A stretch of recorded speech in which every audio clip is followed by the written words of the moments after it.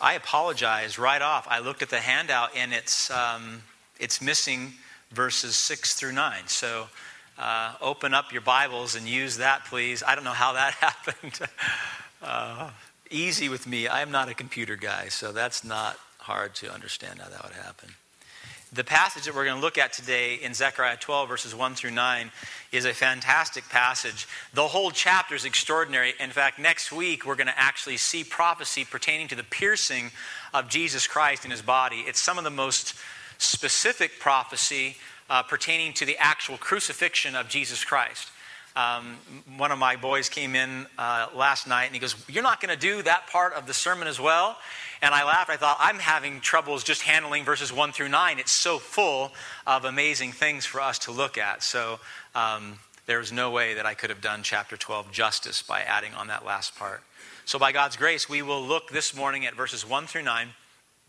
Stepping back just briefly, chapters 9, 10, and 11, in the Hebrew, it's actually referred to as the first bird, and some translations actually have that. And God was giving the prophet prophecies pertaining to the generation of Zechariah, leading up to the crucifixion and resurrection of Jesus Christ, and then the destruction of the temple in 70 AD. And so when you look at chapters 9, 10, and 11 in Zechariah, you're going to get Alexander the Great's movement. You're going to get the Maccabean revolt. You'll have the Roman occupation. You'll have the crucifixion of Christ. And you'll have the destruction of the temple and the city in 70 AD. And then when we begin chapter 12, and then chapter 12, 13, and 14, it moves into the age of the church. It moves into our time right now. And so the prophecy that he's talking to, that God is revealing to Zechariah, pertains directly to our historical moment as it has throughout the history of the church. Now last week, if you were here, you saw that Jesus Christ was summarily rejected by the Jews.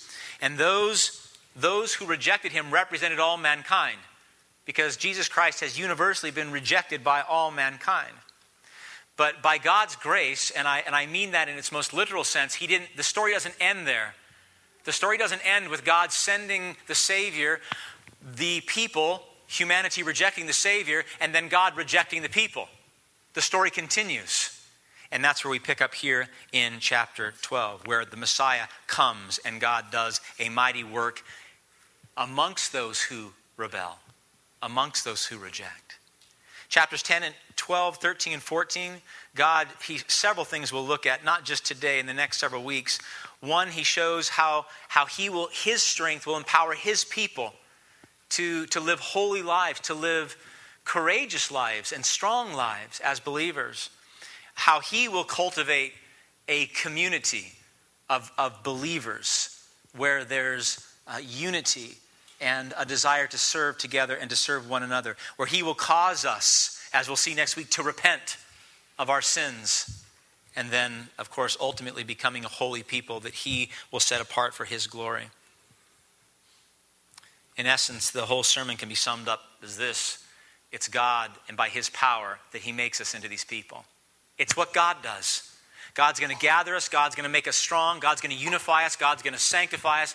God's going to make us a holy people to bring him honor and glory and to worship him forever and ever. You say, well, that sounds kind of boring. I hope not. I hope not. 3 things this morning let's look at. Verses 1 through 9 in Zechariah 12. 3 things. 1, God's power exhibited on that day. Number 2, God subduing his enemies through the church. And then number 3, God strengthening his people for victory. God's power exhibited on that day, God subduing his enemies through the church. And number 3, God strengthening his people for victory. How is God's power exhibited on that day? The prophet starts off in verse 1, says, "This is the word of the Lord concerning Israel." And it is a break from the end of chapter 11. It's a new idea. It's a new teaching coming to the prophet. It's a new chapter. And so it's an appropriate break in Scripture as well. But the language itself conveys a new thought that's now coming to Israel. And it's not Israel and Judah. It's Israel used by Zechariah and the prophets throughout the Old Testament, talking about God's people in general. Not just in the time of Israel or Judah, but God's people throughout human history. And so when we read about Israel here, we're talking about God's people from the beginning to the end. Okay? The universal church. And he starts off the message with a 3-part description of God. And he uses a common Hebrew idiom where he takes 3 things. I was wondering this week, contemplating, maybe that's why pastors do 3-point sermons. You know, it was a Hebrew idiom to use 3 types of descriptions. And he says here in verse 1, the Lord, Yahweh, the Lord, who stretches out the heavens, who lays the foundations of the earth, and who forms the spirit of man within him, declares. And so we have a description of God who made the heavens, who made the earth, who breathed life into lifeless man. This is the God that we're talking about. And what's so profound about it is this is the God who is speaking. As it says in the great Nicene Creed, right? This God, the creator of the heavens and the earth, of all that is seen, the spirit in a man and unseen. This is God. This is the real God. And he's talking. Now, if the creator of the universe is talking, what ought his creation do? This is not a hard answer. What ought we do? Listen with all our might. This is God talking. And so the prophet starts off this new section saying, this is the word of the Lord concerning Israel. The Lord, Yahweh, the Lord who stretches out the heavens, who lays the foundation of the earth, who forms the spirit of man within him. This is God talking. Not the God of the Eastern mystics, a pantheistic God that was impersonal, that was here and there and everywhere, in the chairs, in the air. Not that God. Not the pagan gods who had no power to do anything, let alone make a heaven or an earth or breathe life into the spirit, into a lifeless man. Not the God of deists, right? The God of the deists said that God created and then he said enough and he let us go on our merry way. This is a God of providence. This God who is speaking is a God who is intimately involved in his creation.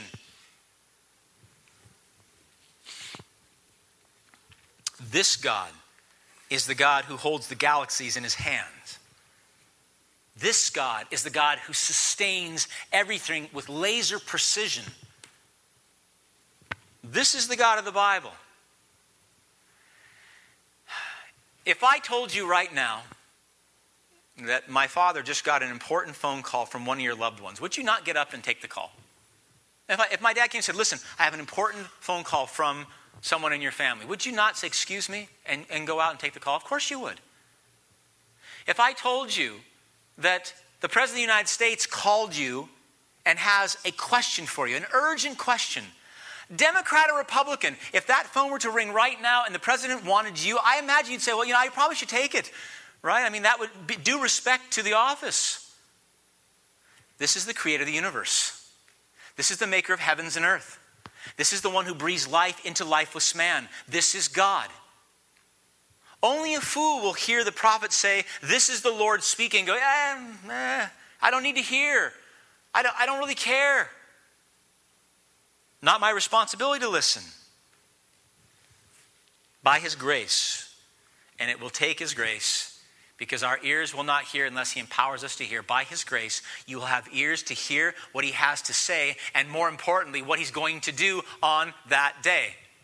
On what day? Did you notice when Pastor Kurt was reading it, the number of times he kept saying, on that day, on that day, on that day.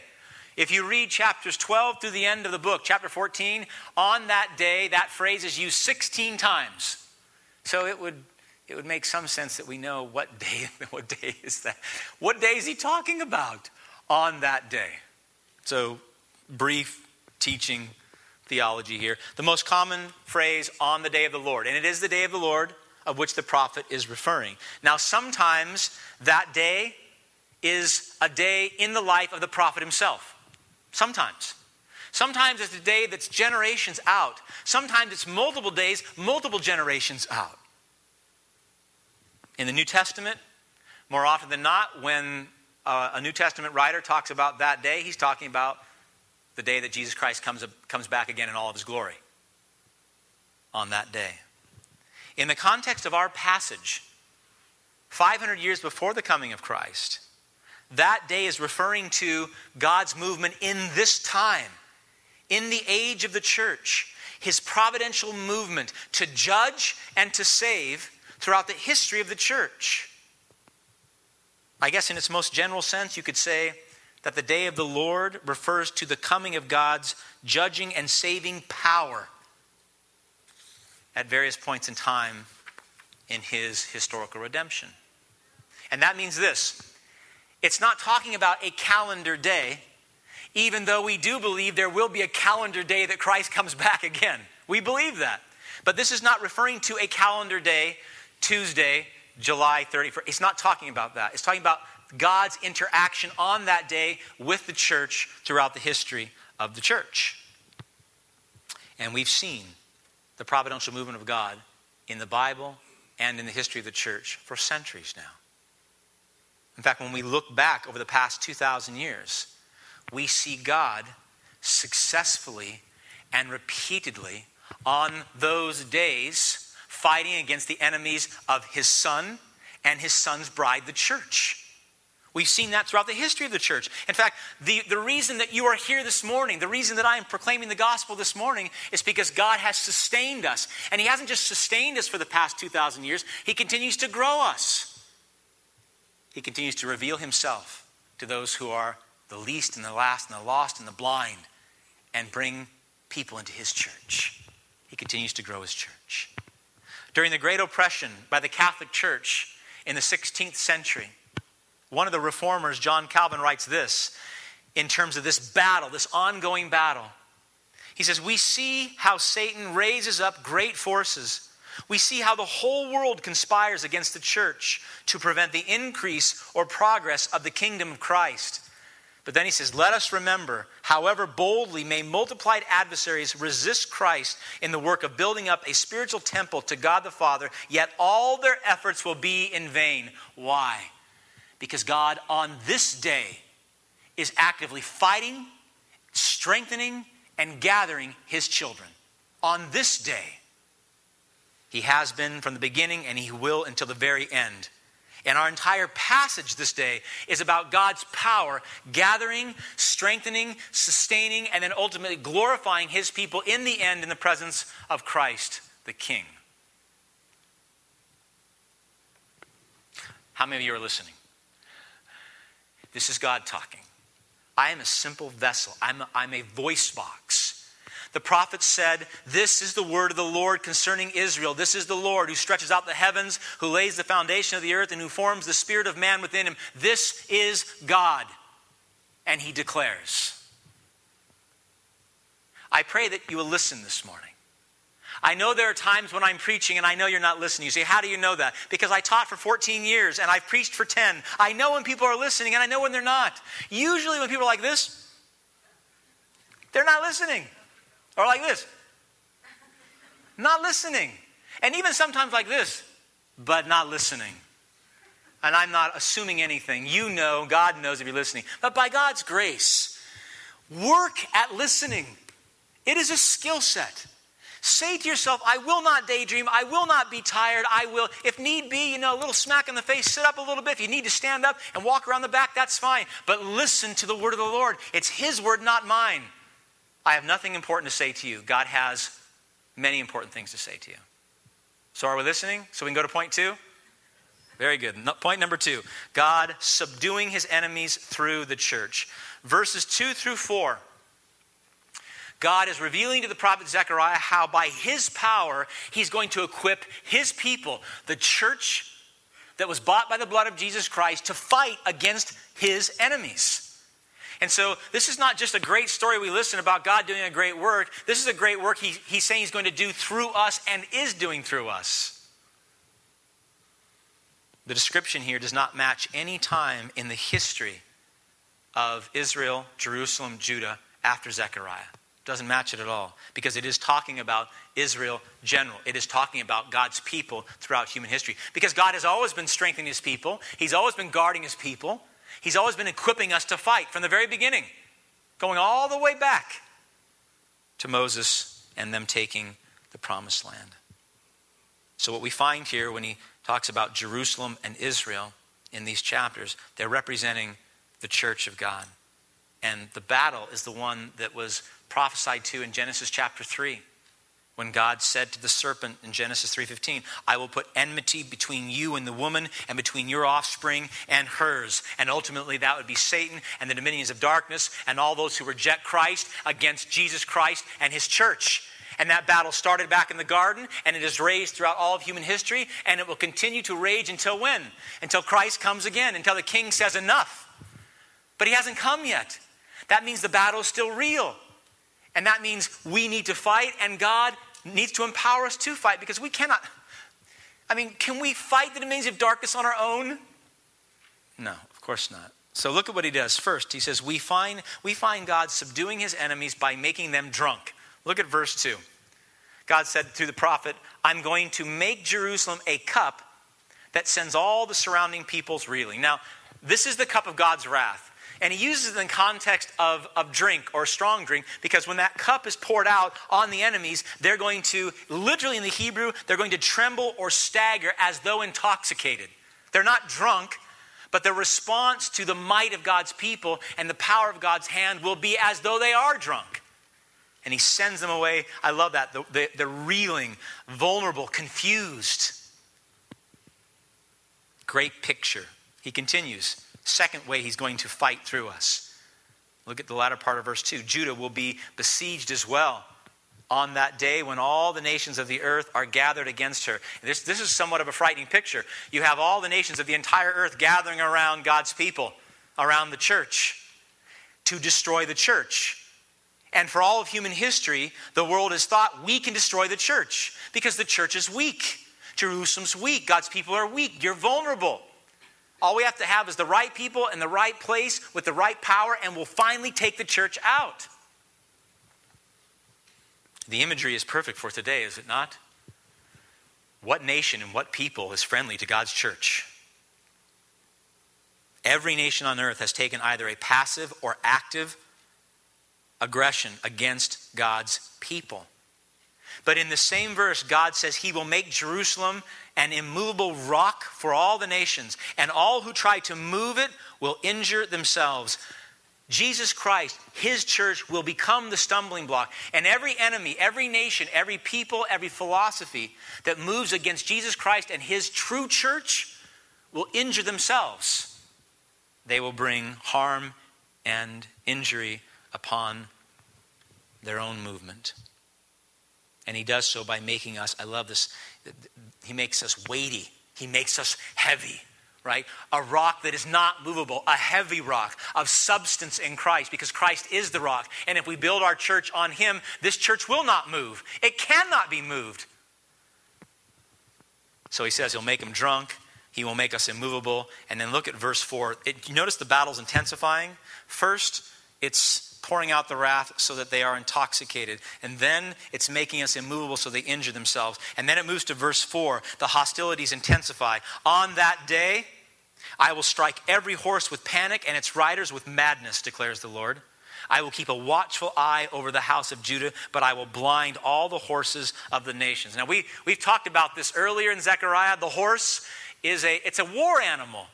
Right? I know today we think of horses as in, jumping, and, especially if you ride English saddle, and that looks really weird on the horse in my opinion, but you do the jumping and all that. The horse was made for war. I mean, look at the horse. Even horses that are a bit decrepit, they look like they're ready for battle.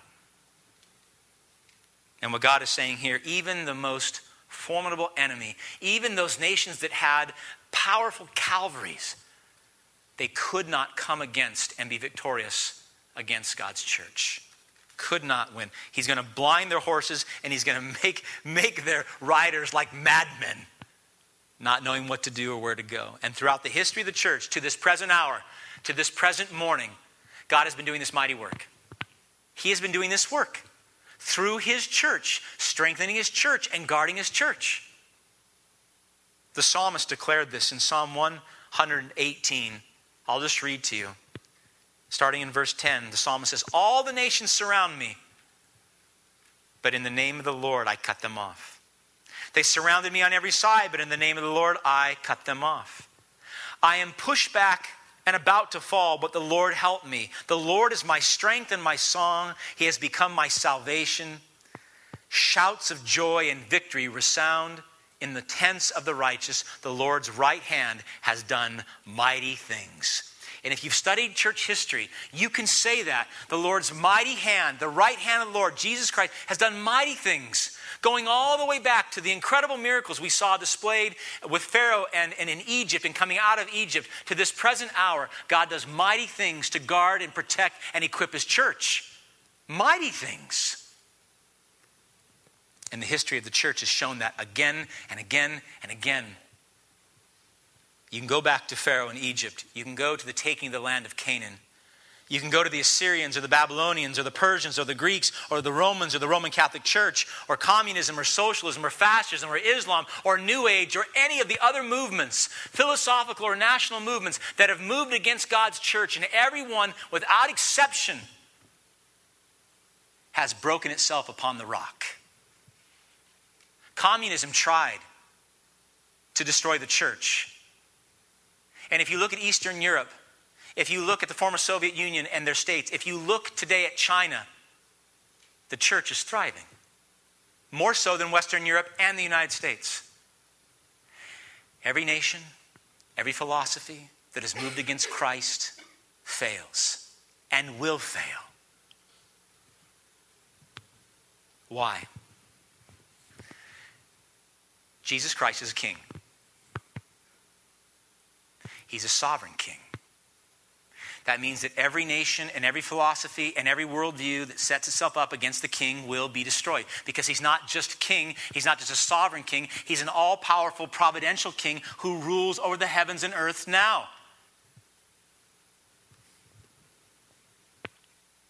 That includes, my beloved, the United States of America. I know some of you are thinking, oh, a patriotic message. I know some of you still hold on to the idea that America is a Christian nation. I would argue historically that it never has been, but that's a whole other issue. I can say definitively, it is not now.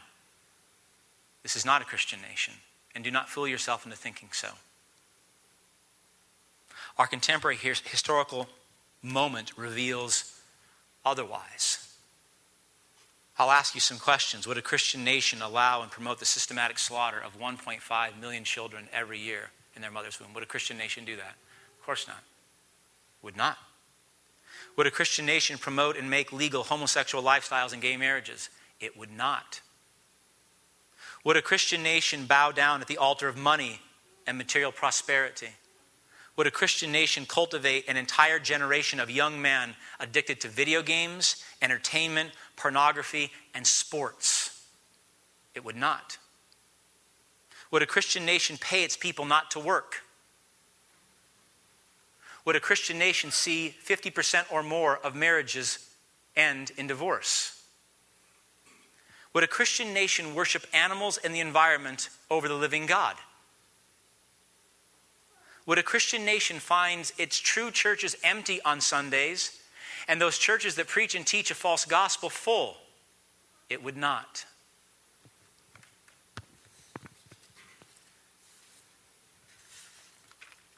Would the Supreme Court of a Christian nation hear a case like Hosanna Tabor versus the Equal Employment Opportunity Commission?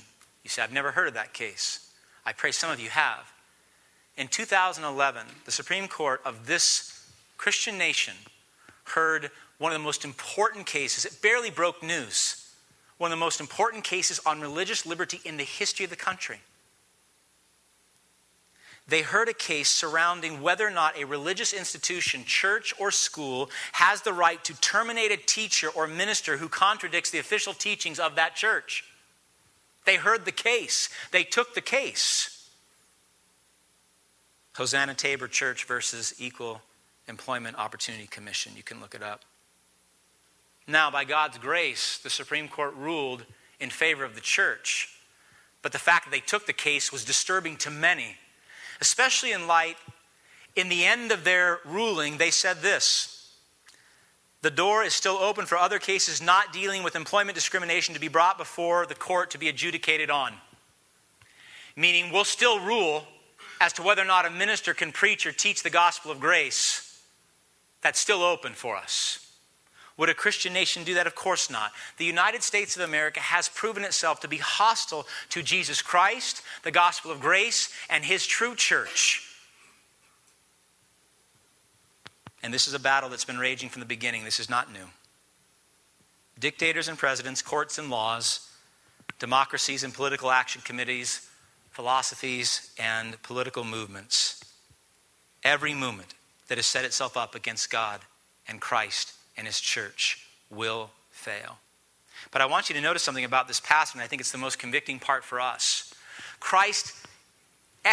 God exercises his power against the enemies of Christ, the gospel of grace, and the church through the church. In other words, the church fights for the church. God's people fight the enemies of his people. What does that mean? That means he calls us into the battle. This is not something we sit back and go, praise God that you're fighting that, and you have been and you will continue. He's saying, I'm fighting through you. I'm fighting through Camden Avenue.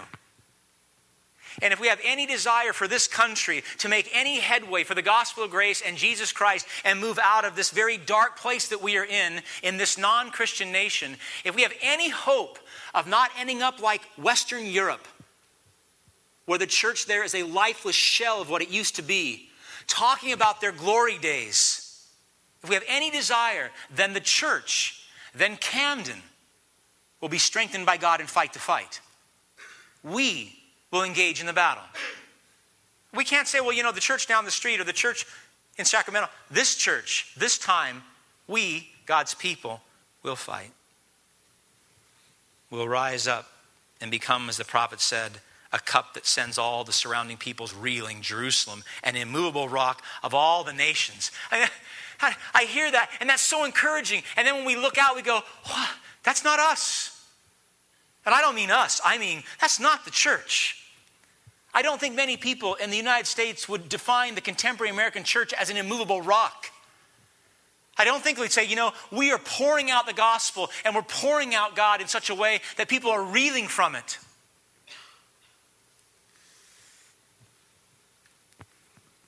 I think that when we look out, we see just the opposite. We see a desperate desire to be relevant. We see a desperate fear of being irrelevant. Doing everything to make the church seem contemporary and connected to the culture.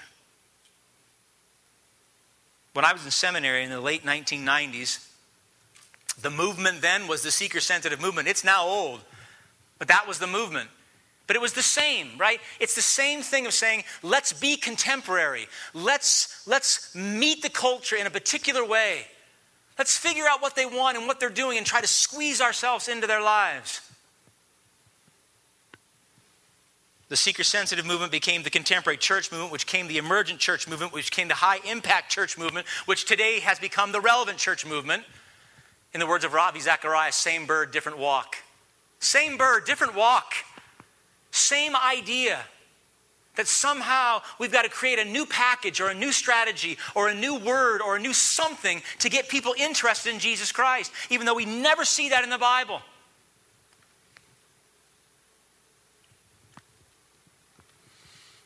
And from it, even today, there's an interesting quasi-counter relevant church movement by Reformed pastors and several popular pastors. I will not name them. You can do your own research. And they argue, listen to what they argue. They argue the slick and shallow marketing strategies of the contemporary church movement over the past decades have failed. But in the same breath, they tell God's church how to really be relevant. They denounce it in one sentence and then they uphold it in the next. With what? With their own books. I'll read to you from one popular author and one popular blogger. In his book, he writes, he says of his book, it's a look at 15 different churches across the country that are definitely not the parish next door. Written by a leader from each congregation, these are churches that don't like to be called churches. They meet in bars and coffee shops and they spin records and they ride skateboards. They're interested in being the church and not going to church. Thousands, and I mean that literally, probably tens of thousands of churches have been caught up in this relevant church movement, doing everything to be light. from the superficial changes like pastoral facial hair and hairstyle and clothes, to when we meet, the times we meet, because Sunday is a taboo time, to deeper issues like the importance of the type of music in gospel worship, the systematic compromise of biblical standards, the changing of the gospel of grace, the movement away from the true gospel the Bible proclaims. In our fear of being swept away, the American church's fear of being swept away by the culture, we become like this pimply-faced, 90-pound freshman in high school trying desperately to be liked by his friends. Like me, like me, like me. In making ourselves relevant, we become irrelevant. In trying not to be swept away, we've been swept away, and the worst part is we don't even know we've been swept away. The church has been swept away a long time ago, and we think we're so relevant, we're so pertinent, we're so hip. I have not found a single verse in all of sacred scripture where God calls me or commands me to be hip. I don't want to be hip. I don't want to be contemporary. I don't want to be cool.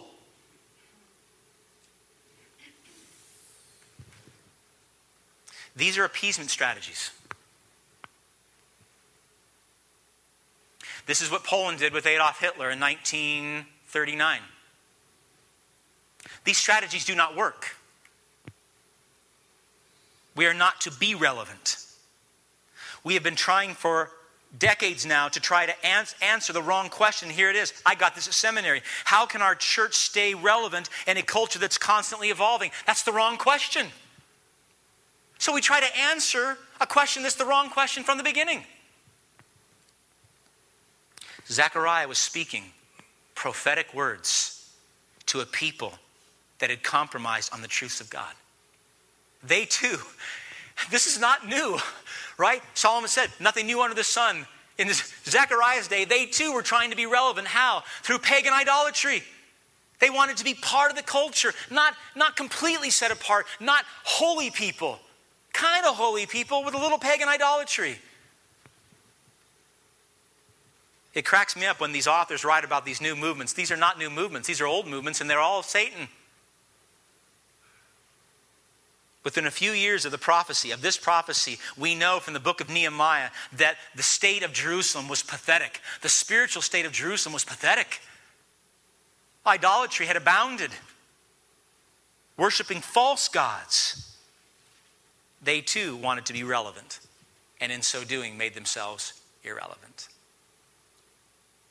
J.I. Packer wrote a piece here I'm going to read to you. He was making a parallel between the Jerusalem church at the time of Zechariah and the contemporary church in our country. And I need to say that, in our country, because as I've talked to friends from around the world, it's not like this everywhere. Praise God. J.I. Packer writes this. He says, Jerusalem is a picture of Christian churches generally in the modern West. Weakness, disillusionment, and the melting away of adherence to the story is the story everywhere. The secularizing of community life and the faltering of theologians, church leaders, and ordinary clergy has left the majority of congregations in a very low state. He's kind in saying low state. Deplorable. Broken. This is not how God's church is supposed to be. We're supposed to be an immovable rock. We're supposed to be a cup that's poured out the gospel of grace that sends the enemies reeling. This is how it's described here. Is this how we're living?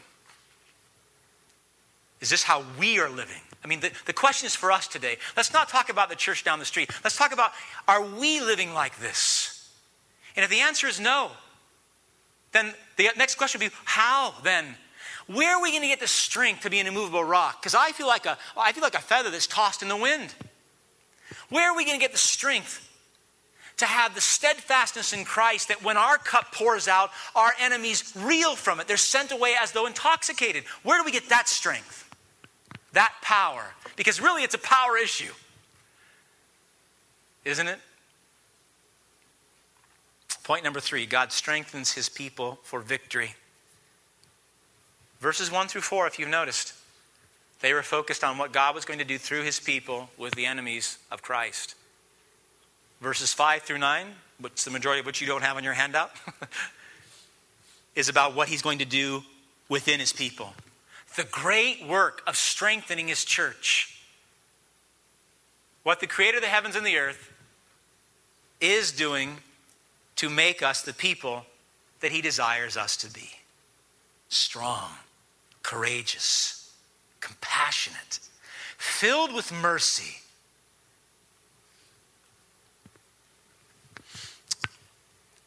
Even here, there's a tripart division. It's not mine, it's the scripture, so take it up with God.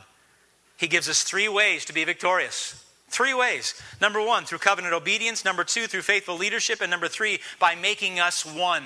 Unity and equality in the body of Christ. Let me show you the first one.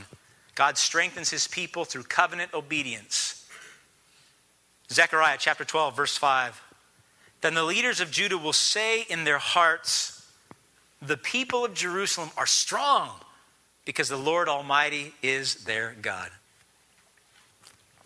Saints, I will tell you that in my 10, 11 years of pastoring, there is no greater joy in the pastoral ministry than to see a body of believers strong, courageous, striving in Christ.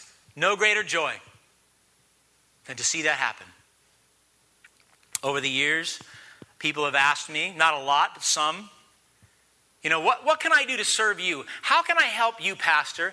And almost always, unless I'm hungry and I need a sandwich, almost always it's the same.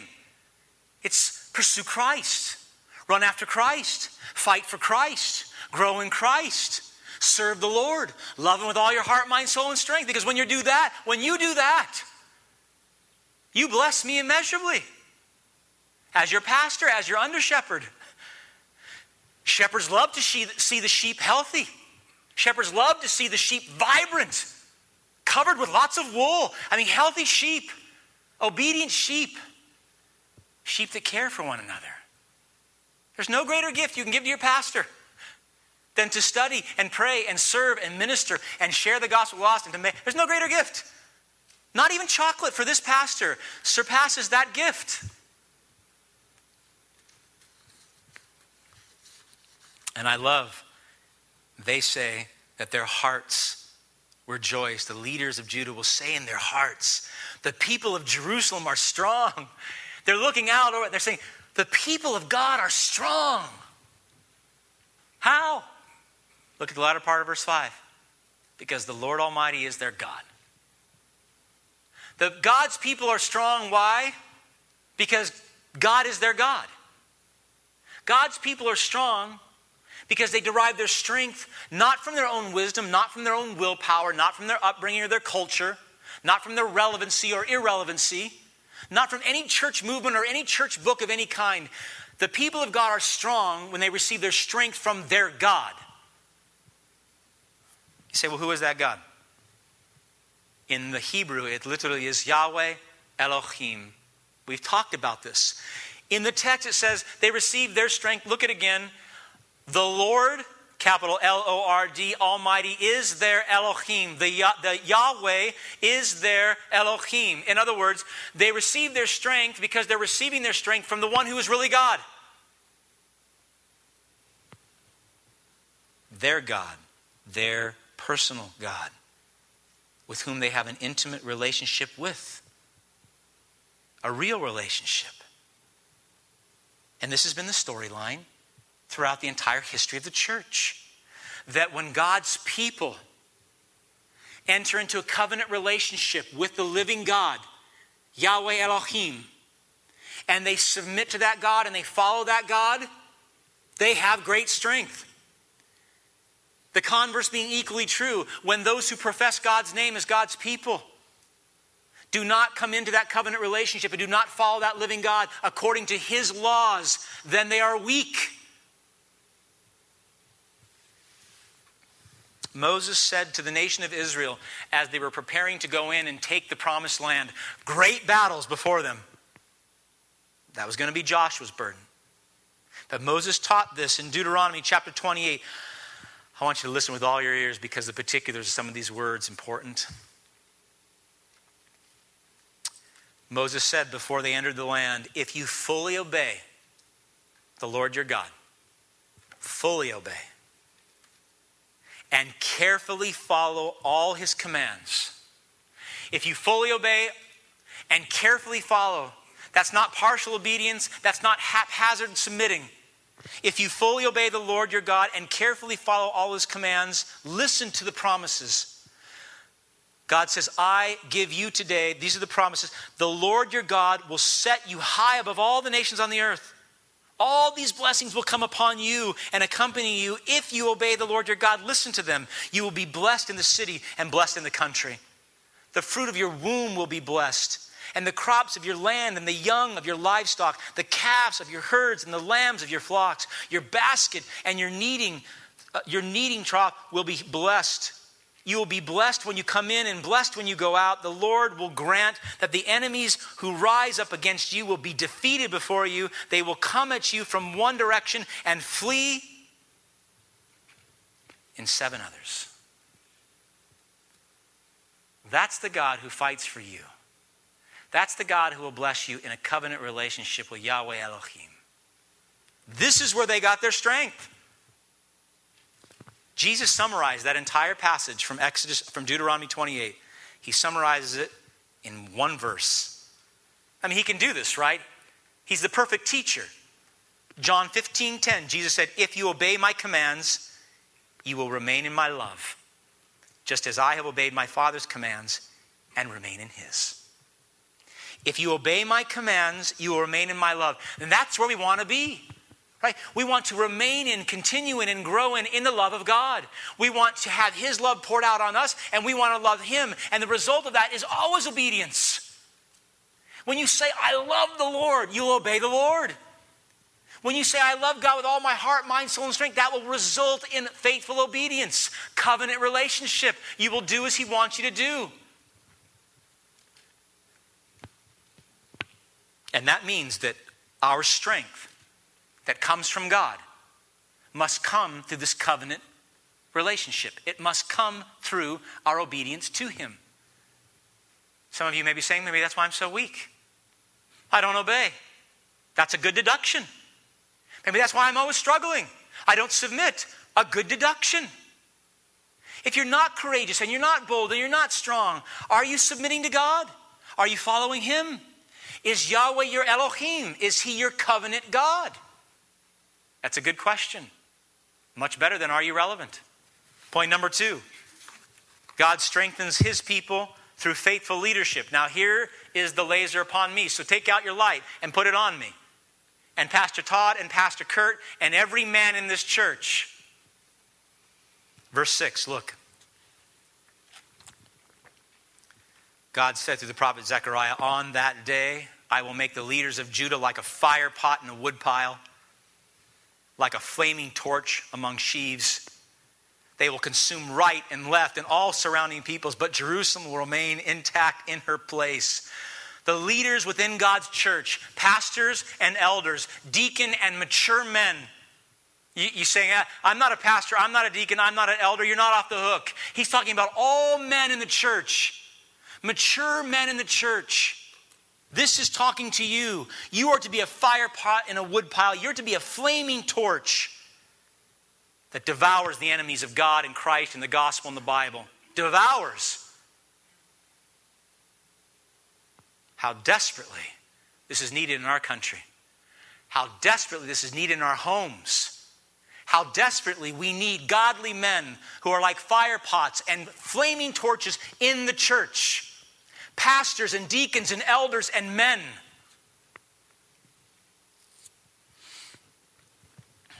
Godly men who are not concerned with their Sunday attire or their facial hair or how culturally relevant their sermons are. I praise God, I don't think about it once how relevant this will be. We're called to proclaim the gospel of grace. We're called to teach and declare God's word. Men on fire. I love that. Blazing pastors How glorious it would be if you said, what are the churches like in this area? The pastors are blazing. Wouldn't that be great? So what do you mean? They're on fire. Fire pots. I like flaming torch better. Flaming torch. Boldly declaring the word of God. Not succumbing to the foolishness of men. Not relying on cheap tricks or marketing strategies or how to be relevant. But godly men who declare boldly God's word.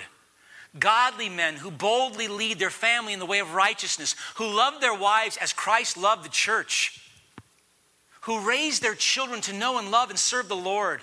Godly men who serve and minister in the church, in the local church, to those in need, to those who are hungry. I mean spiritually hungry. Godly men who equip the believers in the church to do mighty things for a mighty God.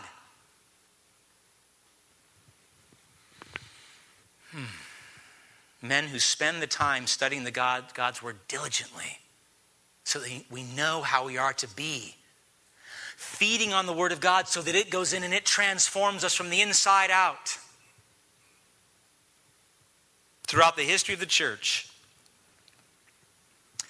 without exception, when godly men have risen up like flaming torches, enemies of God have been toppled and movements have taken place within God's people.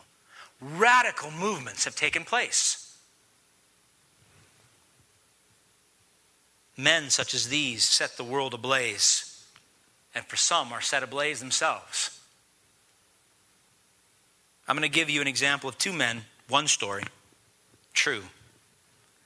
Shortly after Queen Mary, many of you know her from your history books as Bloody Mary. Shortly after she took the throne from her brother Edward, she had two men arrested, Nicholas Ridley and Hugh Latimer, both pastors. When King Henry VIII separated from the Roman Catholic Church, he did so for personal reasons.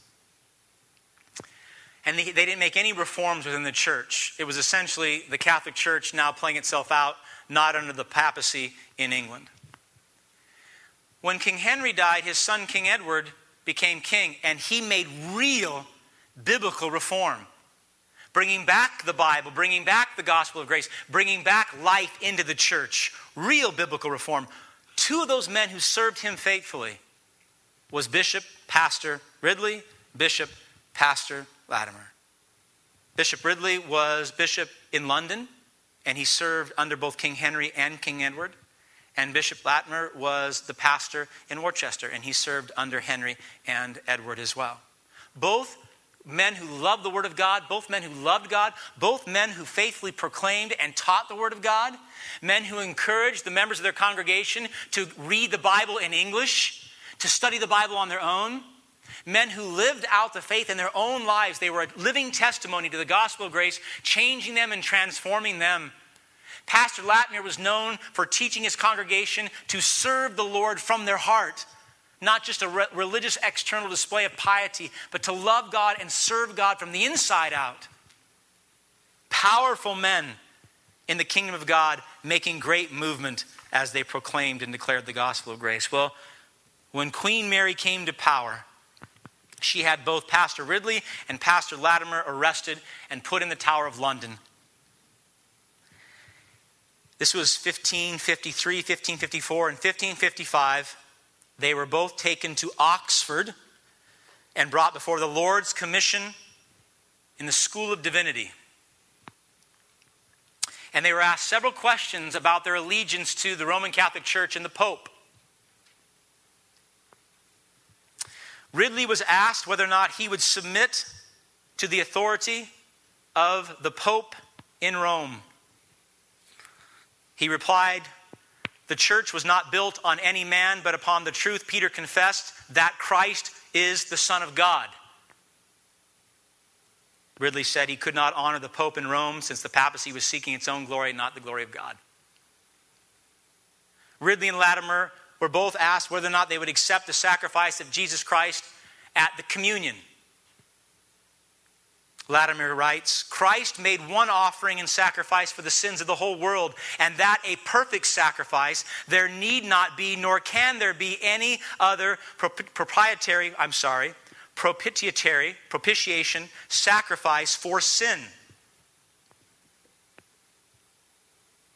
Queen Mary was furious and sentenced them both to die by being burned at the stake. So these two pastors were brought out in Oxford in 1555 before their congregations, and they were set on fire. Ridley prayed, Heavenly Father, I give unto thee my hearty thanks, for thou hast called me to be a professor of thee, even unto death. And then he says, I beseech thee, Lord God, have mercy on this realm of England and deliver it from all her enemies. Ridley's wood, the wood that was placed around his stake, was green.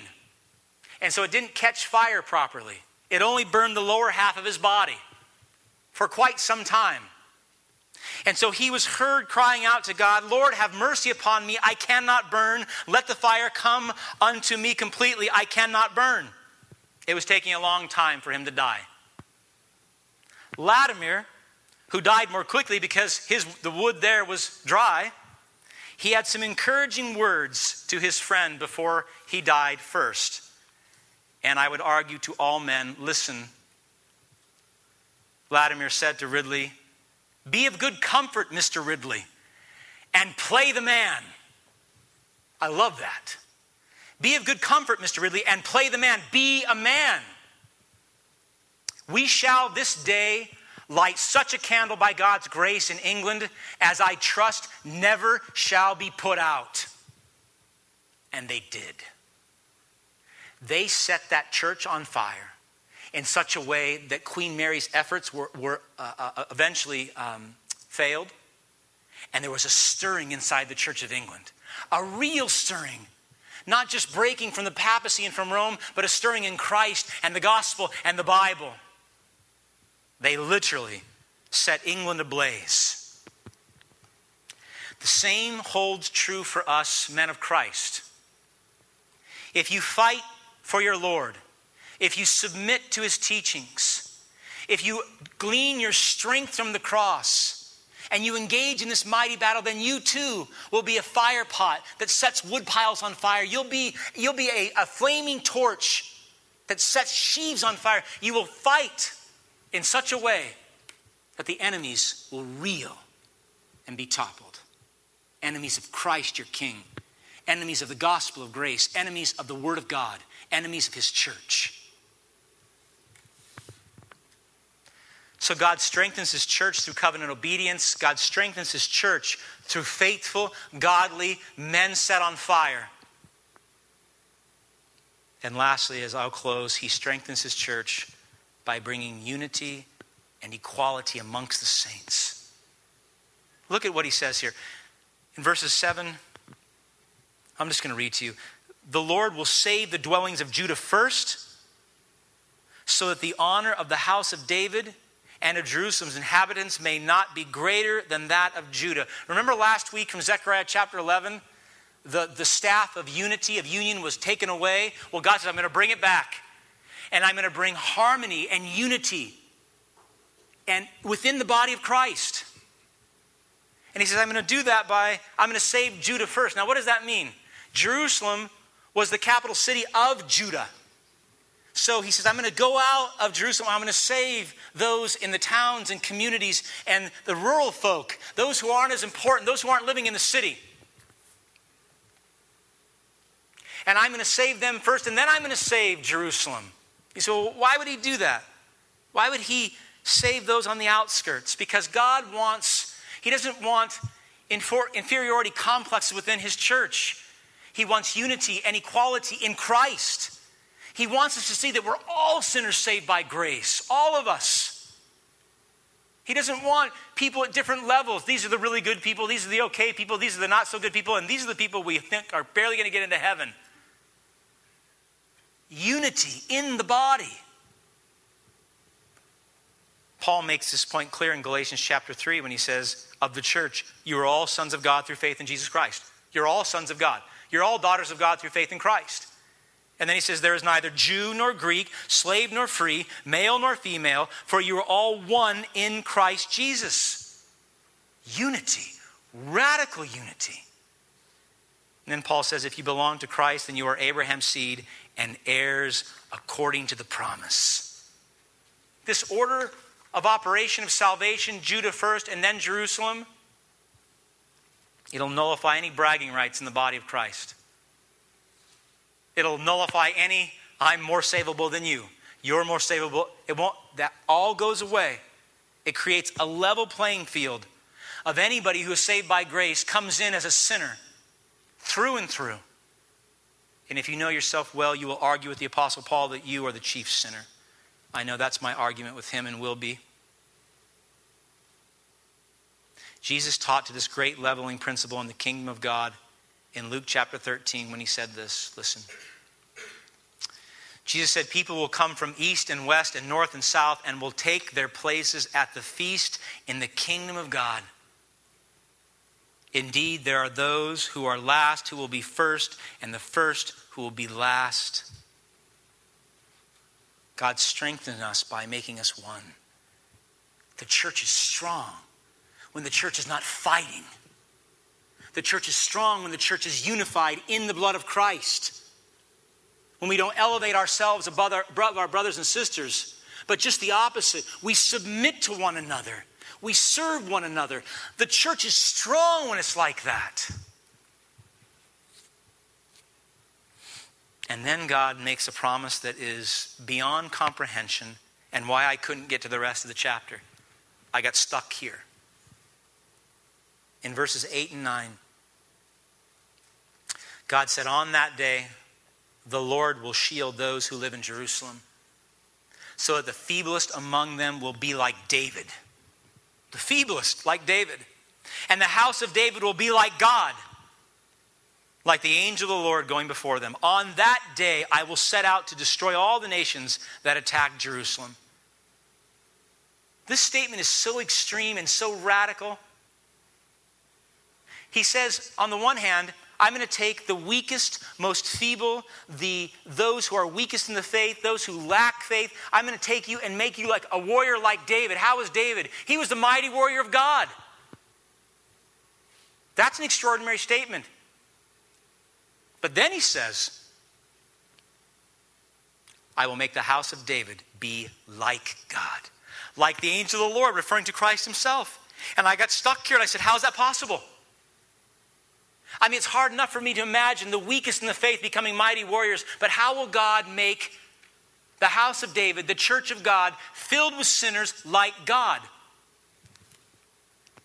Even David, although a mighty warrior and a man after God's own heart, according to the word of God, even David was a wicked sinner. I mean, look at what he did. And I'm just like him, and so are you. How will God make this church, his church, like him? Like the angel of the Lord, like Christ. One way, by the blood of the Lamb. One way, by the blood of Christ. Our Lord's death on the cross and outpouring the Holy Spirit set another fire ablaze. It did. Lots of fires going, some good, some not so good. But by the power of the Holy Spirit, through the death and resurrection of Jesus Christ, God sends his power and sets people on fire. And he sets us on fire to become a holy people. To be holy as he is holy. So on the cross, not only did Christ die to save sinners and wretches like us, but on the cross, his death, his resurrection, and then his ascension to sit at the right hand of the Father. That's the hand of power. He then imparts to us. He gives to us freely through the gospel of grace. To all who repent and believe, he says, I've saved you from the pit of hell, and now here's my glory, here's my power, here's my honor. Listen, here's my holiness. And he gives that to his church. And then he says, now walk in my holiness. Be holy as I am holy. Be holy as my Father is holy. Washed clean. Jesus Christ with his blood washed us clean. Do you know that? I mean, as we looked at Romans chapter 7 this morning in Sunday school, and Paul's saying the very things that I want to do, I do not do, and those things I do not want to do, I keep on doing them. Oh, what a wretched man am I. Do you know in this state, in this struggle, that in Christ you're clean right now? Or are you still beating yourself up? Are you still trying to make yourself good enough? Are you still trying to do the religious exercises, enough prayer, enough scripture, enough offerings, enough service to make myself clean? That road ends in destruction. And it's a weary road. If you're on it, get off now. Get off this morning. In Christ you are clean. Paul said in 1 Corinthians chapter 6, says, do you not know that the wicked will not inherit the kingdom of God? And that is what some of you were. That's past tense. But if you were washed, you were sanctified. If you were washed, you were justified in the name of the Lord Jesus Christ and by the Spirit of our God. If you were washed, if you saw God, see God as holy, if you profess with your mouth Jesus Christ as Lord, if you believe in your heart that God raised him from the dead, if Christ is your Lord and your King, and you're following him, then you're clean. And don't let anyone tell you otherwise. You're washed clean. And you say, praise God for that. What does that mean? That means live as though you've been washed clean. Right? Why live a life that's contrary to God when we've already been made clean? Why strive against the Spirit? Why do that? You're already clean in Christ. You have all the power of the Holy Spirit. The third person of the Holy Triune God dwells in you. That means you have everything. I'll read it to you. 2 Peter chapter 1. His divine power has given us everything we need for life and godliness through our knowledge of him who called us by his own glory and goodness. You have everything you need. You have all the power you need in Christ to live a holy life. Why? Peter continues, so that we might participate in the divine nature. So that we might what? We might be like God. So that we might be like the angel of the Lord. So that you might participate in the divine nature and escape the corruption in the world caused by evil desires. Saints, this is the good news. God takes ordinary, sinful, wretched people like you and me, and he makes us glorious. He makes the most feeble, the weakest, the most pathetic, the least, the last, the lost, the darkest sheep. And he brings us in, he washes us by the blood of the Lamb, and he makes us into a holy people. Why? So that one day, saints, it's not going to be like this. One day, we are all going to be gathered around the throne of God. And we're going to be looking at each other and go, look at you. Look at you. And we're going to see each other in our glorified states and our glorified bodies before the glorified Christ. And it will be an eternity of extraordinary perception and life. Look at you. I dare say we're going to have trouble recognizing each other. Look at you. So now, right now, this day, this night, tomorrow, Tuesday, Wednesday, Thursday, this week, this month, now, live in light of this truth. Live in light of this power. Let us be a people that are set ablaze now. Let us be a people that is not so shocked in the eternal realm when we see one another. Is that you? Let us not be that people. Let us be a people living lives right now so holy and so glorious for God that transition will be an easy one.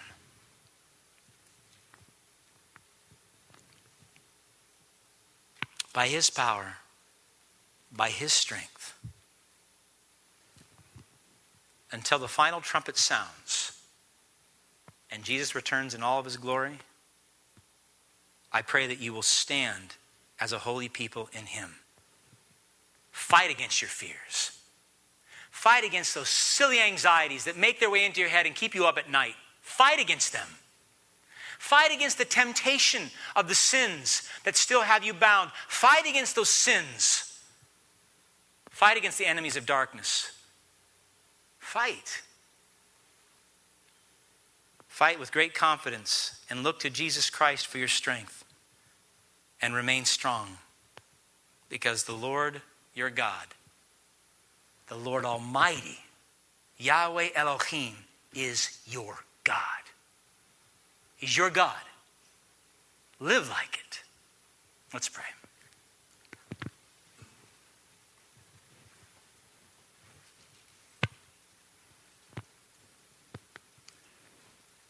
Father, forgive us for not being torches ablaze for you.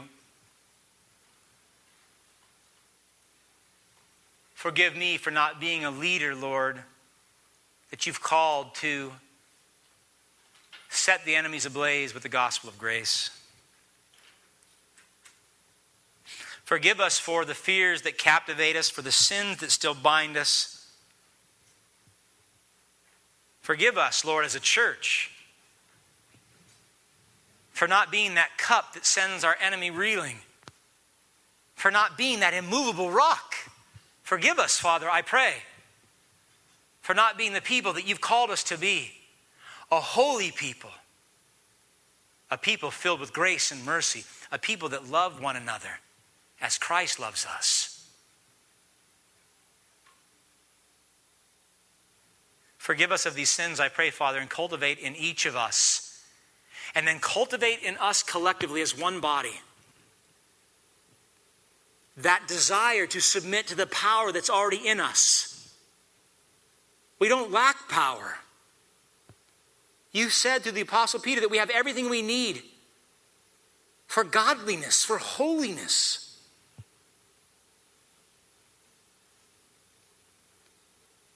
Father, I ask you would do this great work through us, through your church here at Camden Avenue Baptist, for the sole purpose of bringing you honor and glory, for the sole purpose of your magnification and glorification in our lives, in our families, in this community, in this country. We don't want to be like Western Europe. We don't want to talk about the days of old. We don't want to be a people that are not living passionately, fervently, daily for Christ now. Set us ablaze, Lord. Set us ablaze.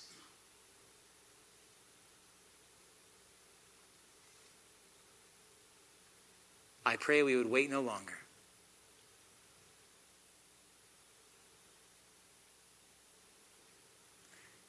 Give us the wisdom to submit as a covenant people with you, our covenant God. For in you there is great strength. I pray all this in Christ's holy name.